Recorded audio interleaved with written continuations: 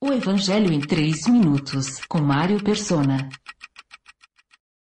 No episódio anterior, nós vimos as cartas a Éfeso, Esmirna e Pérgamo, representando respectivamente o abandono do primeiro amor, a época das grandes perseguições e a acomodação da igreja ao mundo, comprometendo-se com o poder secular de Roma. Seguem-se então as cartas a Tiatira, Sardes, Filadélfia e Laodiceia. 4 períodos bem definidos da história do testemunho cristão no mundo, com características que permaneceriam até a vinda de Jesus. Tiatira é elogiada por ter muitas boas obras, muito amor, fé, paciência, porém é repreendida por promover a idolatria e por se prostituir, isto é, comprometer-se com o mundo na busca de vantagens seculares. Você não precisa nem ser um grande conhecedor de história para perceber que a descrição serve como uma luva no sistema católico romano. Tiatira também admite que uma mulher ensine, a qual é chamada de Jezabel. Foi com o catolicismo romano que se introduziu a ideia de que a igreja ensina, o que contraria a palavra de Deus que proíbe a mulher de ensinar. E a igreja é feminina, é a noiva de Cristo. Ela não ensina, ela aprende. Jezabel continua viva e ativa, como um sistema agindo nos bastidores do catolicismo, e até os papas estão sujeitos a ela.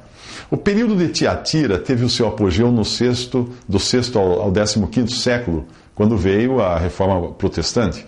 Mas nesta carta Jesus fala de sua vinda, dando a entender que este sistema permaneceria até o fim.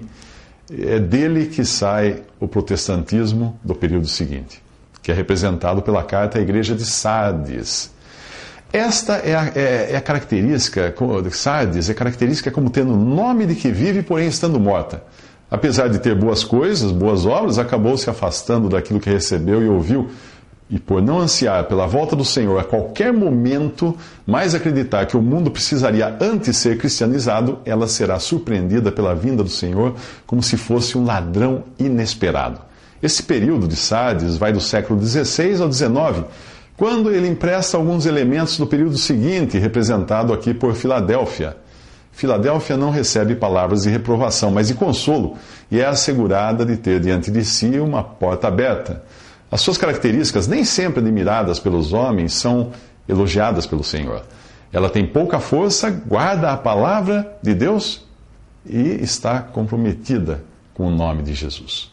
Filadélfia surge na virada do século XVIII para o XIX, como uma reação à tendência da cristandade de buscar força política, desconsiderar a palavra de Deus e dar pouca importância ao nome de Jesus como o único centro de reunião.